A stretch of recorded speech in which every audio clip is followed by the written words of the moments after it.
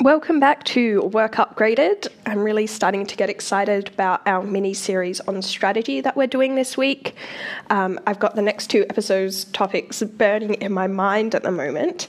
But what I think I'll talk about is this idea or common objection to strategy setting, actually, that once you've set a strategy, it means you can't be experimental, you can't be opportunistic, and you can't just follow the opportunities that present themselves to you.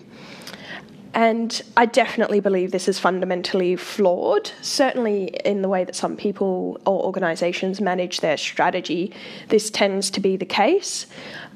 Strategy isn't an excuse to quickly throw out ideas if they don't exactly meet what you were expecting to come out of your strategy.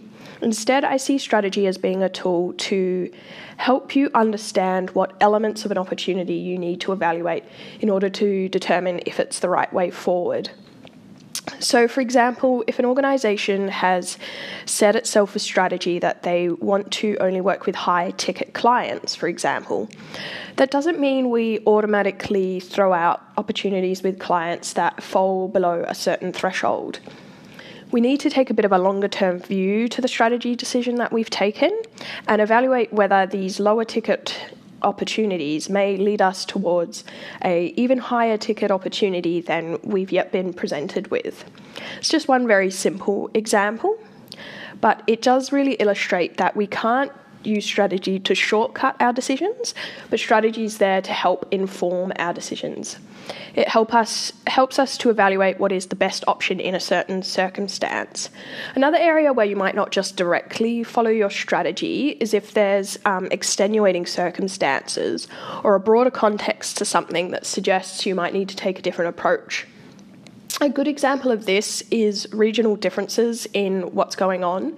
So if we go back to that company that has a strategy around only accepting high-ticket offers, we might look into one region, and currently there isn't anything in the pipeline that meets that dollar threshold that we've set.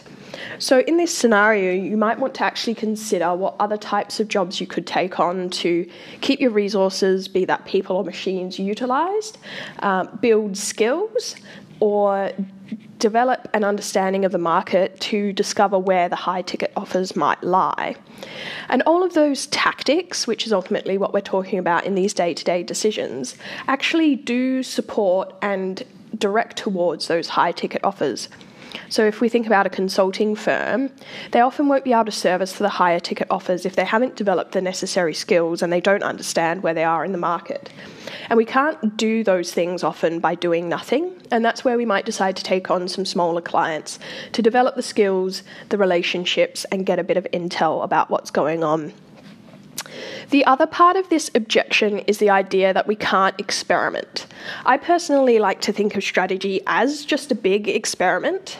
If you're coming from a digital product background, you might be pretty familiar with A/B testing and these other types of mini experiments that we use to validate our understanding of a customer.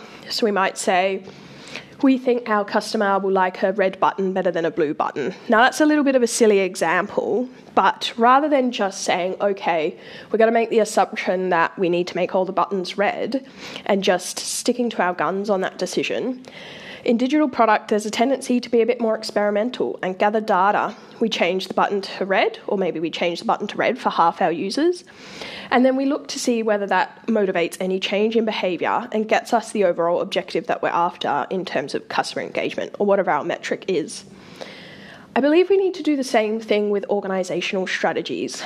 Often we set these strategies based on a limited understanding of our market. Now, when I say limited, I'm not saying we didn't do our due diligence or we didn't put in effort and apply our professional expertise to understand our market. But ultimately, at the end of the day, just like every other human, we can't predict the future and we can't predict others' behaviours perfectly. So when we set a strategy, we also need to set measures around it, not just in terms of how well is our team living up to that strategy, but also to measure how well we've actually set the strategy. And by measuring these things, it gives us a clear indicator when we need to step back and reconsider our strategy. Thanks for joining me this morning on Work Upgraded, and I look forward to continuing the series this week.